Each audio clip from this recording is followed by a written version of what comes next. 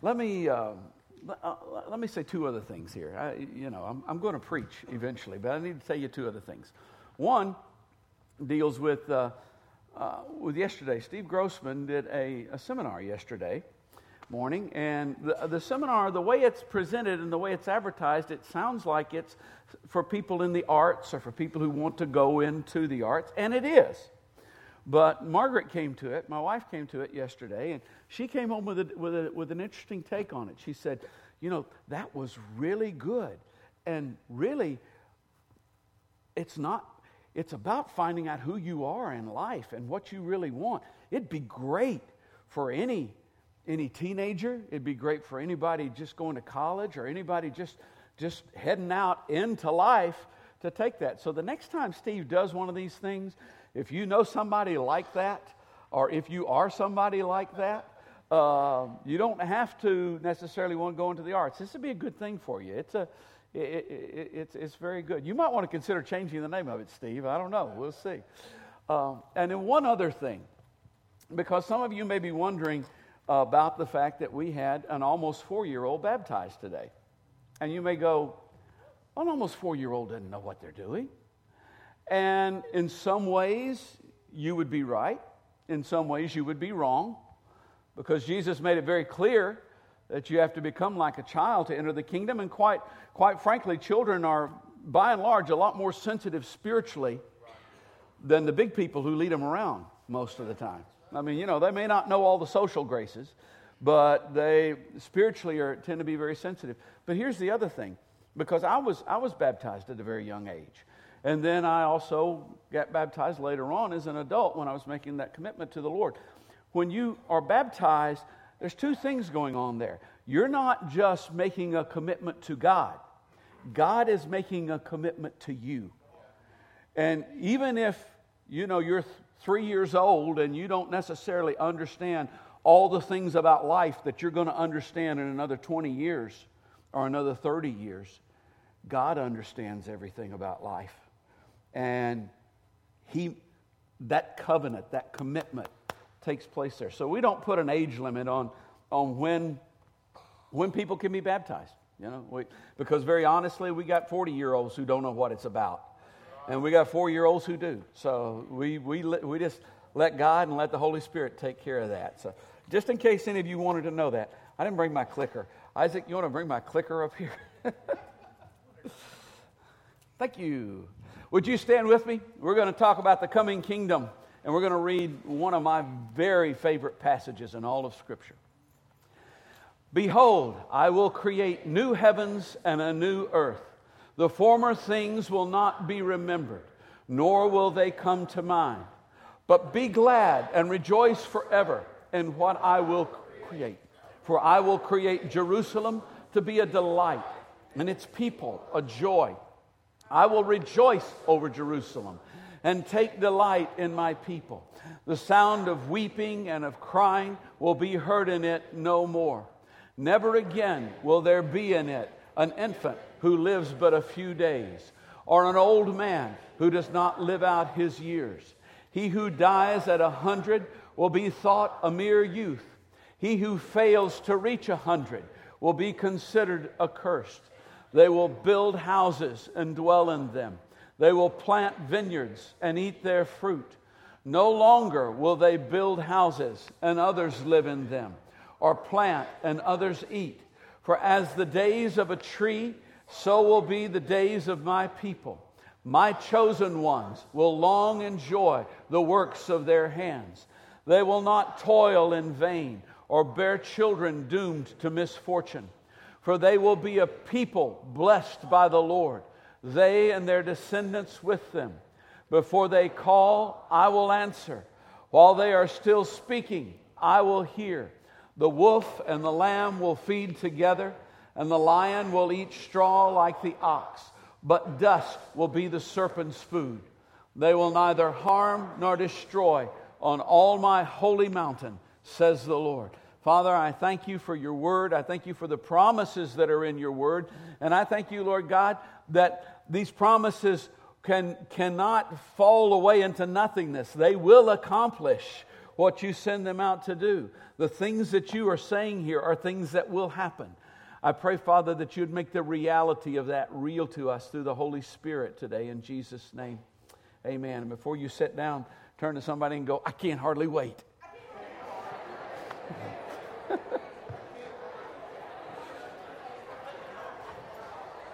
Okay, it doesn't take that long to say I can't hardly wait. And we're not talking about lunch, right? Maybe I needed to clarify that a little more. This is Advent 2. And last week I pointed out the fact that Advent looks both to the past and to the future. And last week we looked to the past and the present, actually. We looked to the message, and we discovered that the message that we've been entrusted with, Walmart hasn't been entrusted with it. Target hasn't been entrusted with it. The government hasn't been entrusted with it. The message we've been entrusted with is good news. It brings great joy, and it is for all people. And everybody on the first 3 rows learned that last week. Last week I pointed out that many are more excited about $2.97 a gallon gas than they are about the incarnation of God into this world. And, you know, a lot of you fell into the trap that I set and you walked into. This week I got several photographs from people of gas pumps and them pumping gas at $2.97 a gallon. They were quite excited. They said, see, we were listening to your sermon.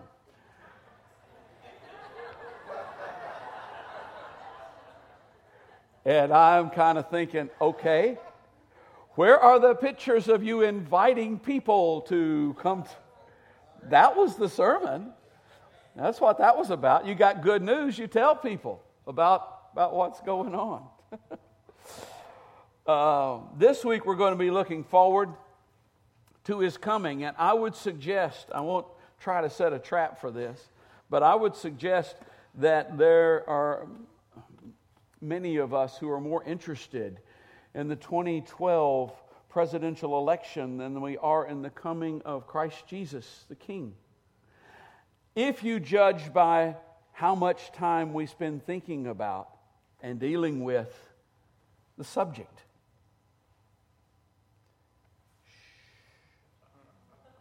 The spiritual, is it just me, or have there already been like 38 debates, presidential debates that have taken place? You know, and each day you kind of gauge who's up, who's down. This is the most popular this candidate has been in 2 weeks. Wow. This is 2012 we're talking about, people. Late 2012. The spiritual implications aside, have our lives really become so shallow that we just have to have this morbid curiosity about who got voted off the island this week, every week? Some people go, well, you know, that's going to happen. And it's going to happen next November. Jesus' return is going to happen. And it could happen a long time before next November. We really don't know. But He really is coming. We're in the waiting period right now. And that's not necessarily a bad thing. Consider the first time that He came and the waiting period that was involved in that. For some people, and I'm one of those people, Genesis 3:15 is the first mention of Messiah in all of Scripture. If you're not familiar with Genesis chapter 3, it's where the fall took place. The serpent comes in, deceives Eve, and Adam and Eve fall, and God comes and says, Adam, where are you? I'm hiding over here. Why are you hiding? I'm naked. Who told you you were naked? You know, if that's all you've ever been, somebody's got to tell you this is not the normal way of things. And God finally is speaking to the serpent and says to him, I will put enmity between you and the woman, and between your offspring and hers. He will crush your head, and you will strike his heel. I think that was about Messiah. I'm quite sure that it was. Because Messiah was born of the seed of woman, and he had his heel struck by the serpent, but he crushed the serpent's head. If that was the first reference to Messiah, then by the time he actually came, at the very least it had been 4,000 years.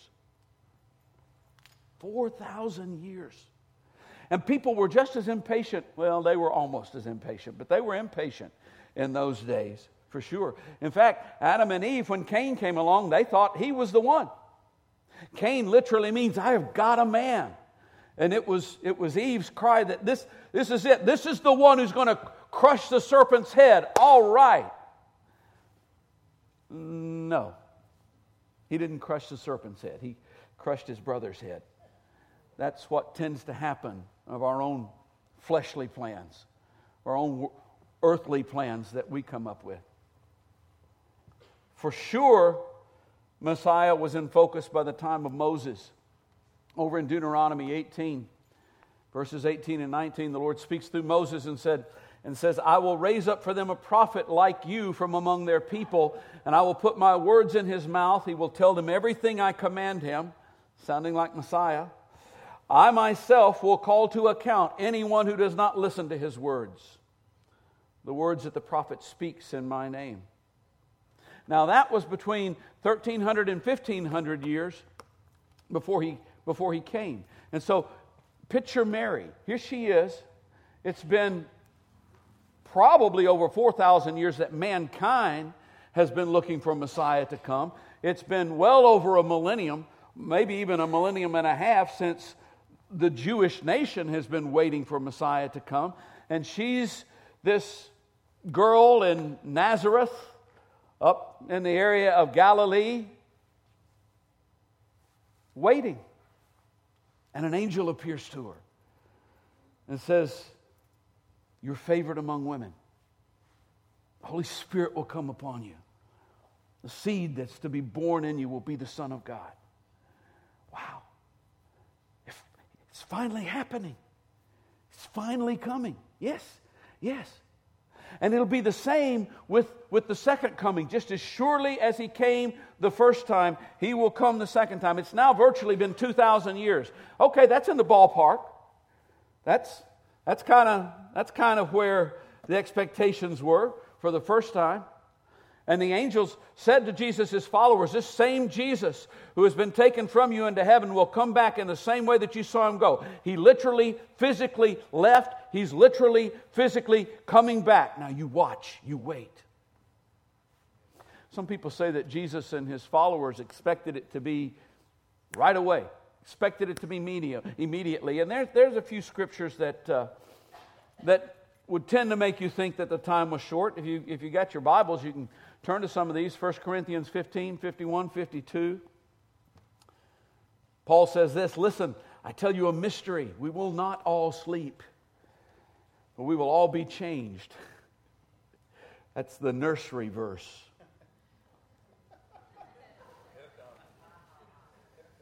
Okay.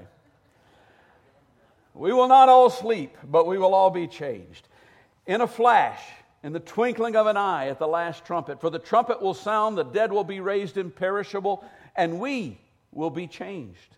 And then Paul, speaking to the Thessalonians in 1 Thessalonians 4, 15 through 18, says, according to the Lord's word, we tell you that we who are still alive, who are left till the coming of the Lord, will certainly not precede those who have fallen asleep. For the Lord himself will come down from heaven with a loud command, with the voice of the archangel, and with the trumpet call of God, and the dead in Christ will rise. After that, we who are still alive and are left will be caught up together with them in the clouds to meet the Lord in the air, and so we will be with the Lord forever. Therefore, encourage each other with these words for at least 2,000 years.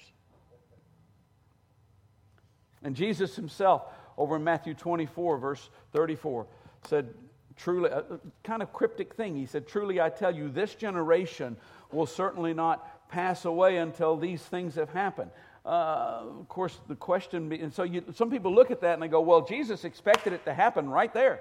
He's talking to these people, it's going to be in your lifetime. Well, not necessarily. If you look back at what he said, he talked about several things. He talked about their lifetime. He talked about the destruction of Jerusalem in AD 70. He talked about the signs of the ends of time that would be happening. So it could be any of those that generation would not pass away. And when it came to Paul's perspective of the church, when he's saying we, he's not necessarily talking about his contemporaries. He's talking about the church. And his perspective of the church was not simply that it was a group that was open to every tribe and language and nation and tongue under heaven. He wasn't just looking at something that was open to both men and women. He wasn't just looking at something that was open to both young and old and rich and poor and all those strata. He was looking at something that was open to every generation and all of the generations to come. And he considered that to be a part of the we. Last year, the San Francisco Giants won the World Series. I don't know who won it this year. I wasn't paying attention because the Giants weren't in it. And let me rephrase what I said. It's not that the San Francisco Giants won the World Series. We won the World Series. I've been a Giants fan since 1959. And, you know, I know they won it in 54, but I'm sorry, I wasn't on board then, even though I was alive. 59, I started getting on board. 1962, they broke my heart in the ninth inning of the seventh game of the World Series. The last, well, then we had that earthquake when they went and the A's swept them, and then the last time that they went and played the Angels, they were winning by 3 runs in the 8th inning to win the World Series. They broke my heart again. And then last year we won the World Series, and I didn't play any of those games, okay? In fact, I didn't see any of those games in person. But I have no problem saying to you that we won it, because some of those people who were on that team are no longer on that team. They're not Giants anymore. I am. We won the World Series. It's that simple. And that's how Paul looks at the church. It's we. It doesn't matter if they're going to be coming, if it's 2,000 years later that they come into the kingdom. The Apostle Paul and my granddaughter Lucy are part of we, because they're all in that church, that organization. And besides that, Jesus and all of the New Testament writers made it clear that no one knows the time. And in fact, it'll come like a thief. Peter even goes on to say, above all, you must understand that in the last days, scoffers will come, scoffing and following their own evil desires. They will say, where is this coming, he promised? Ever since our ancestors died, everything goes on as it has since the beginning of creation. That doesn't sound like somebody who's going, it's going to happen in my lifetime. Sounds like somebody who's ready to be in for the long haul. And when people come along and go, it's been 2,000 years, come on people, wake up, let's get over it, let's move on, he's not coming back. They are actually signs of his coming. It's what they actually are. What is being overlooked here is there's a dynamic in the waiting that is healthy and is strong. It may be another 1,000 years. It's hard for me to imagine that. I mean, at the rate the world's going on a whole bunch of different levels, it's hard for me to imagine it being another 1,000 years, but it might. And you know what? If it's another 100 years, it might as well be another 1,000 as far as I'm concerned, because I'm not going to be here for either one of those anyway. I probably won't be here for 150 years from now. It may be today. The sense of immediate expectancy should be foundational in our walk as a disciple. Jesus commanded us to watch. He didn't suggest it. He didn't say, it might be a good idea if you thought about the second coming every now and then. I said, what I say to you, I say to all. Watch. Be ready. Be prepared. And so there's this dynamic of long-term, short-term. That's very healthy, because if we go too much in one direction or the other, then we get unhealthy and out of whack real quick. You cannot maintain this pace of It might be today. Hey, he's probably coming today. I think he's coming today. Do you think he's coming today? I thought about him coming today. Do you think he's coming today?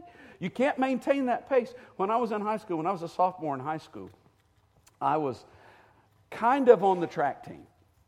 And I say I was kind of on the track team because I actually had transferred schools and without moving and didn't lie about it. So I really couldn't legally be on any of the teams. But I got the privilege of going out for football and being a tackling dummy.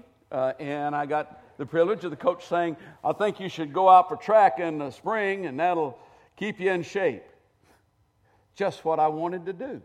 So, I go out, I'm on the track team, and we go to our first track meet, and they haven't assigned me they haven't trained me for any particular events because I'm not on the team. But they decided that day that I should run the 440, which I think is the 400 meters now, but it's same distance. And I went, yeah, 440. Yeah, what do I do? Well, you run around the track one time. Piece of cake. Run around the track one time. Man, that looks... Look at that. It's just one time around the track. And so what I didn't understand is that the 440 has probably killed more people than any other event, and aside from the javelin, maybe, I don't know, and track and field. So, I get out there to start the 440, and the first 100 yards, I am burning it up. I am beating everybody. And I'm going, they need me on this team. And when we get to the 200-yard mark, or 200-meter mark, or whatever, people are passing me. And I'm thinking, oh no. When I get to the 300 mark, I can't see anything anymore. Vision is becoming blurry. And air is becoming scarce. And when I get to the 400-yard mark, I got another 40 yards to go. The only thing I remember is the very concerned look on one of the coaches' faces as he was going along with me, trying to get to the finish line. And I'm going, and then you go and you lay down on the ground and you go, I want to die. And it's kind of the same way in our Christian walk. You can't just go, I'm going to sprint this thing. You won't make it. You absolutely won't. On the other hand, if you get it into your head, hey, it ain't going to happen. Not in my lifetime. It's way out there. You become complacent. You become lazy. You become dull in the spirit. And so God has done this perfect thing where He said it's imminent. Not going to tell you when it is, and so the enemy doesn't know. It's imminent. It can happen at any time. It may be another 1,000 years. It may be before you get to go have that lunch today. Anyway, when He comes, what will it mean? Now things are in a mess right now. Things are in a wreck right now. And we're so used to politicians promising to do thus and such, and if they are elected, and they rarely follow through on it because either they've been disingenuous, they were just saying it to get elected, or they don't have the power when they get there. Well, Jesus is not saying, I will do thus and such if you elect me. He's coming. And when He's coming, He will do thus and such. Because He's truthful. There's nothing disingenuous about Him. And not only that, He has the power. He doesn't have to deal with what is that thing called? Congress. He doesn't have to deal with filibusters. He doesn't have to deal with popularity. He doesn't have to deal with tax revenues. He just does it because He has the power. And these are the things according to Isaiah that He'll do. Behold, I will create new heavens and a new earth. The former things will not be remembered, nor will they come to mind. Jesus is not coming to fix things.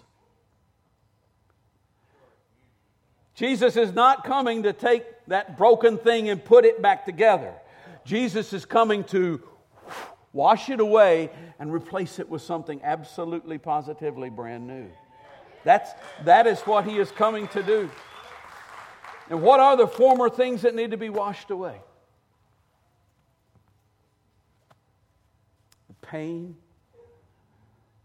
the sorrow that lingers inside you in the dark places, that seeps into your soul and becomes toxic in all of your relationships and even in your very relationship with life, where things that you should enjoy, you don't enjoy anymore. Those are some of the things that will be washed away. When I came to the Lord as an adult, there was a lot of mess in my life.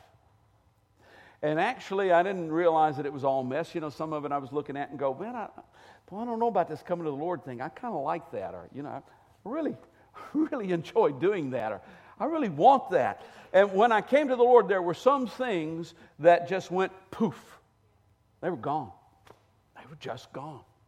Now, there were other things that kind of hung on and, you know, I guess to teach me battle, to teach me warfare, you know, and I'm still learning to be a warrior about those. But there was some, and I wish he'd just taken it all and gone poof.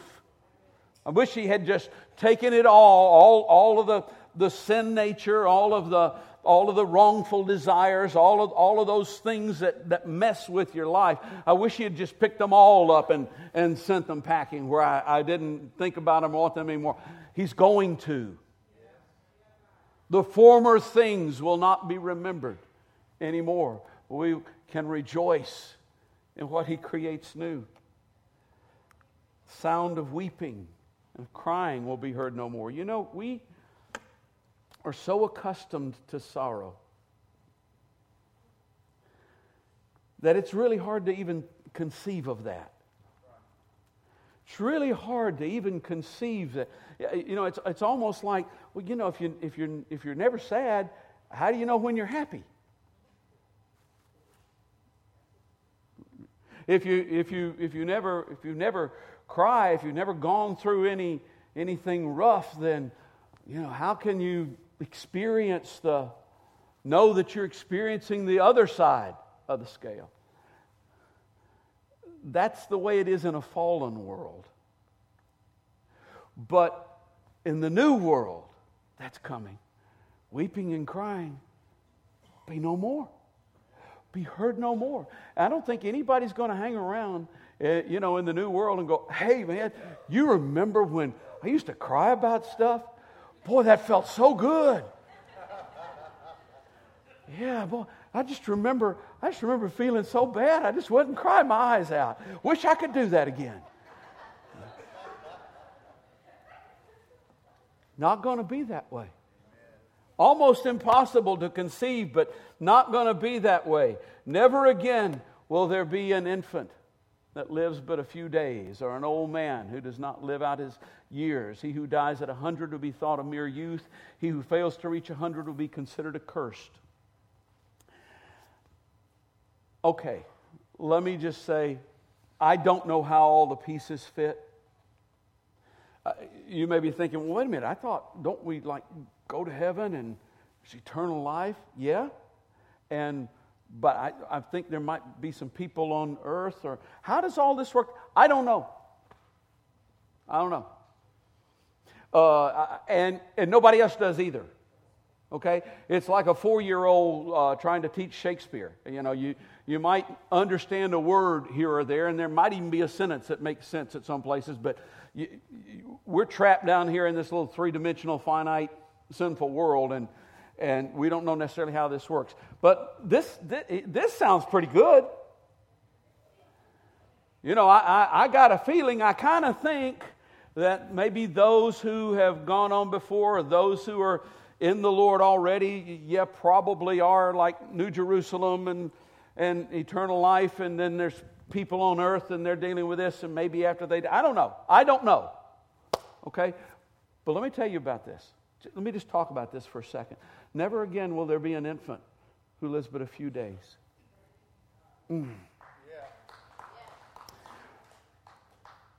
I went into the ministry in September. I went into ministry as a vocation in September 1982. I'd been in the ministry for quite a while, but I started making my living that way then.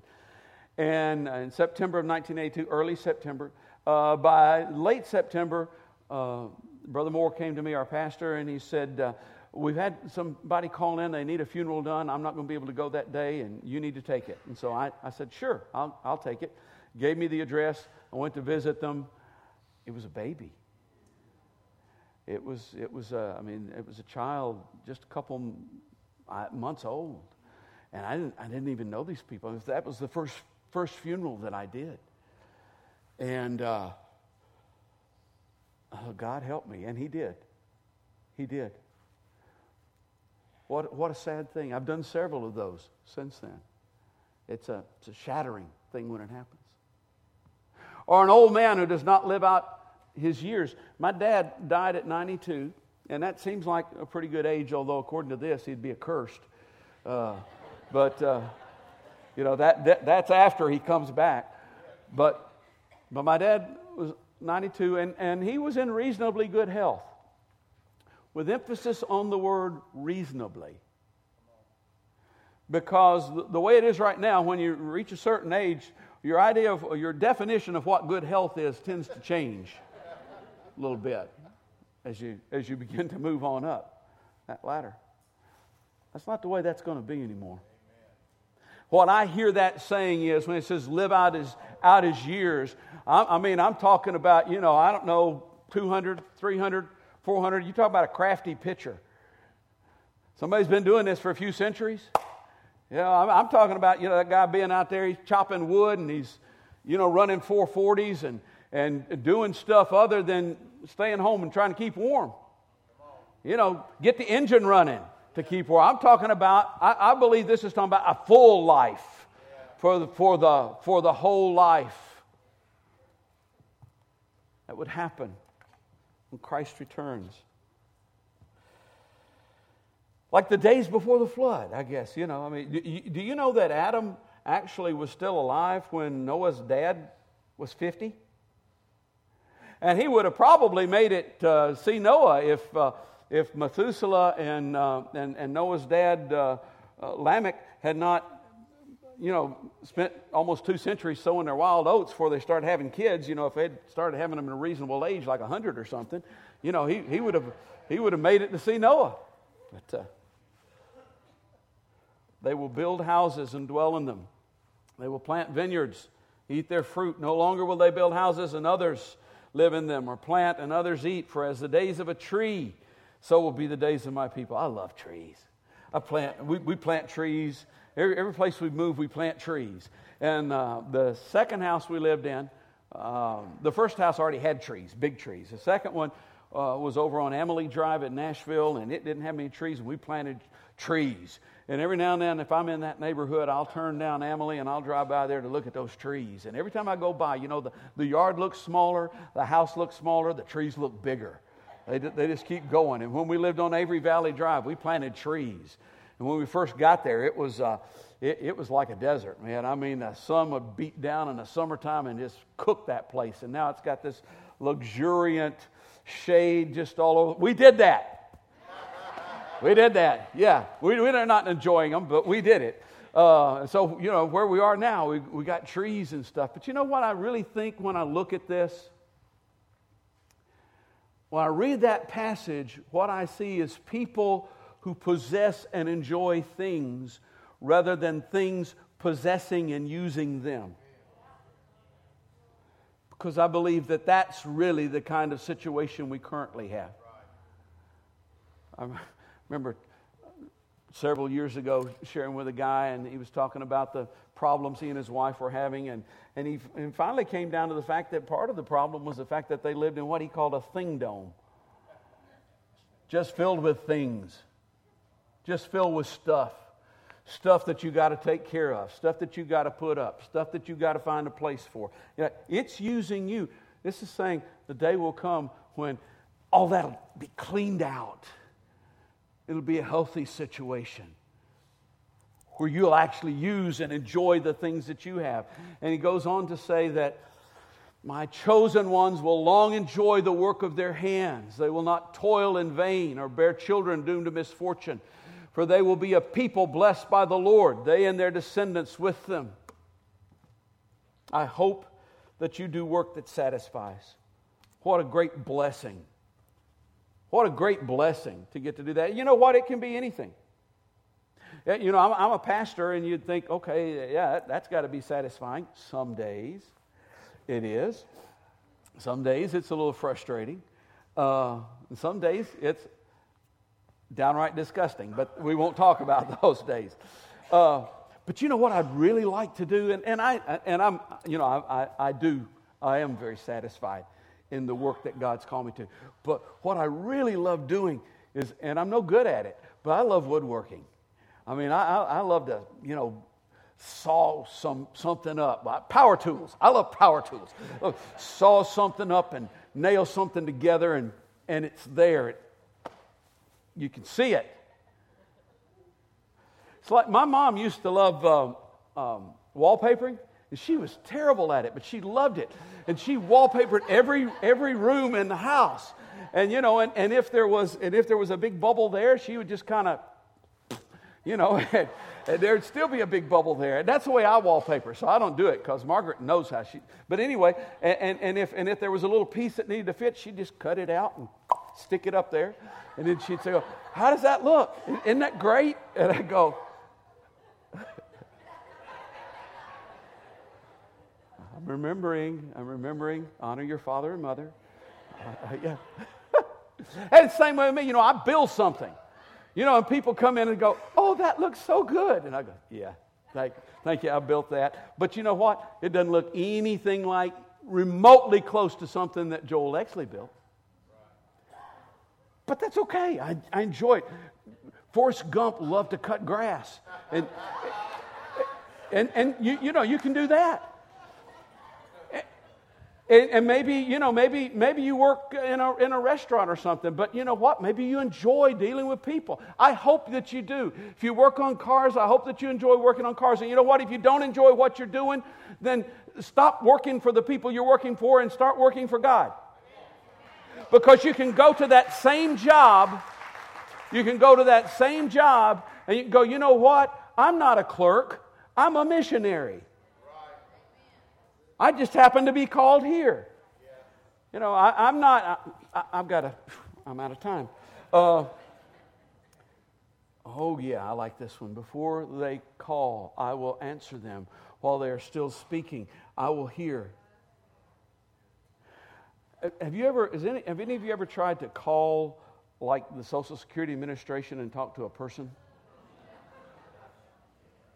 Have you ever tried to call AT&T and try and talk to a person? Can you get an audience with the President of the United States? No. President works. Let me just tell you, that's like a 20-hour-a-day job. And that's part of the reason why you can't get an audience with them. But when the King comes, it does. See, you can't get an audience with these people because you're not important enough to them. But you're so important to Him that when He comes, when this changes in the new system, in the new order, before you call, and it won't be His assistant either. It's the King. He's there. There won't be any picking up the phone and getting for God the Father, press 1. For Jesus the Son, press... No. He's there. He is there. Listening to what you have to say. Oh. The wolf and the lamb will feed together. Famous verse. They will neither harm nor destroy on all my holy mountain, says the Lord. He would be tough on crime, but there won't be any for Him to be tough on. And imagine, what we think of as crime really is mild stuff compared to what many people in this world live with day by day by day, in terms of the violence and in terms of the abuse and the fear that they have to live in. But imagine living in a place where every man, woman, and child can walk down any place, whether it be the woods or the middle of the city, at any time of the day or night with no fear. No fear. You don't have to think, well, we better not put anything on Facebook about our vacation because the thieves will know we're gone. Won't be any thieves. We had to lock the door, get the security system. Won't be any. They will not harm nor destroy on all my holy mountain. Well, why doesn't He do it now? It's a very simple reason. The Lord is not slow in keeping His promises. Some understand slowness. He is patient with you, not wanting anyone to perish, but everyone to come to repentance. See, we think we're being patient. No, it's the other way around. He's being patient with us. Don't you know, if I see my children being hurt, that's hard. And don't you know that as He looks at this world and sees the violence and the evil and the wickedness and the innocent being oppressed and crushed, don't you know that fatherly thing inside of Him wants to go, all right, I got to sort it out now. He's patient with you, not wanting any to perish, but everyone to come to repentance. Are you saying that when everybody gets saved, or I don't know, I'm saying this. You know, I can't explain to you exactly what it means in minutia, but I know what it feels like in here to read that. Let me teach you a word. We'll end with this. A lot of you already know this word. Paul uses it in Thessalonians. The word is Maranatha. And it's not an English word, but if you can say marinara, then I think you can say Maranatha as well. And the word literally means, come, O Lord. And when you're in your day, when you're praying, or when you're not praying, when you're mad, when you're upset, when you're mad about some political something, Maranatha. Let's just get rid of the political and get a king. When you're mad about some economic something, you know, or mad at the bank or something, Maranatha. Let's just get rid of that. We need you to come, Lord Jesus. When you're upset about something that's happening in a relationship in your life, Maranatha. That's a prayer that the church has prayed for centuries. And over in the Scripture it says, the Spirit and the bride say, come. We are the bride. And I got a feeling that while He's being patient with us, there's also going to be a certain crescendo that is finally reached of come, come, come. When He goes, yeah, it's time for me to go. Let's do it. Would you stand with me?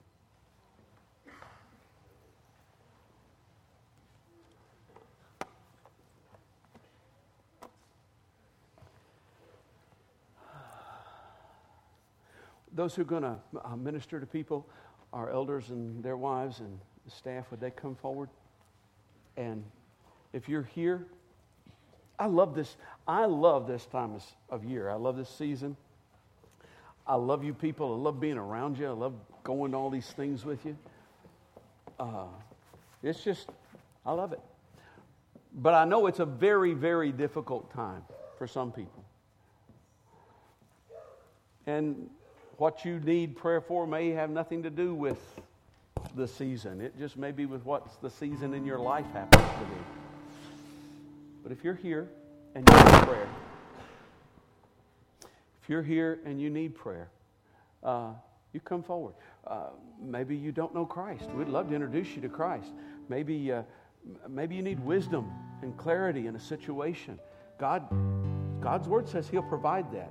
Maybe you need a relationship healed. I mean, if he was able to restore the relationship between an entire fallen world and God, then He can restore a husband and wife. He can restore a parent and child. Maybe you have a physical need. He's a healer. He's a healer. By His stripes we're healed. So we're going to offer that opportunity for you to be prayed for. We're also going to worship. So do one of the two. Either worship or come and be prayed for.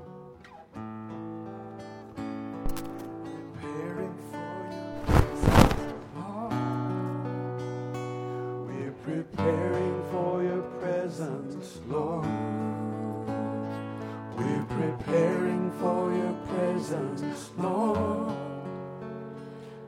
preparing for your presence, Lord. We're preparing for your presence, Lord. We're preparing for your presence, Lord.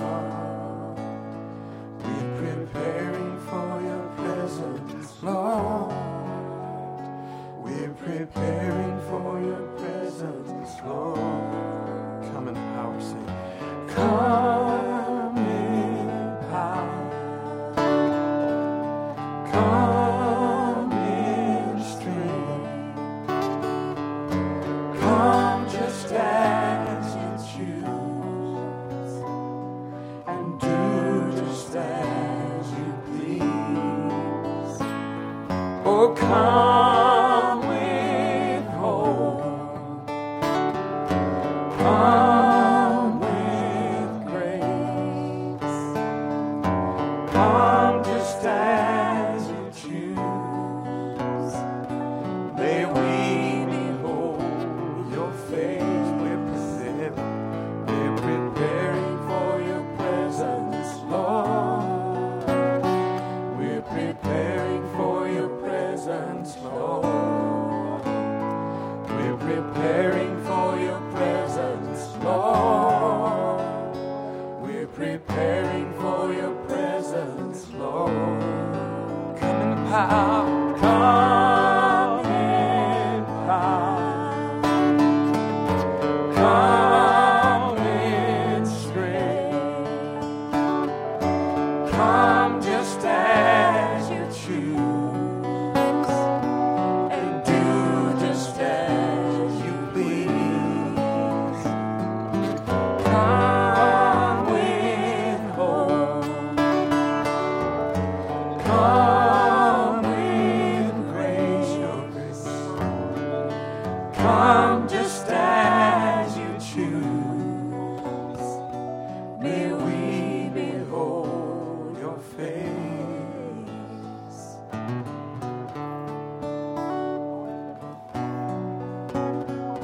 I want to encourage you once again. You got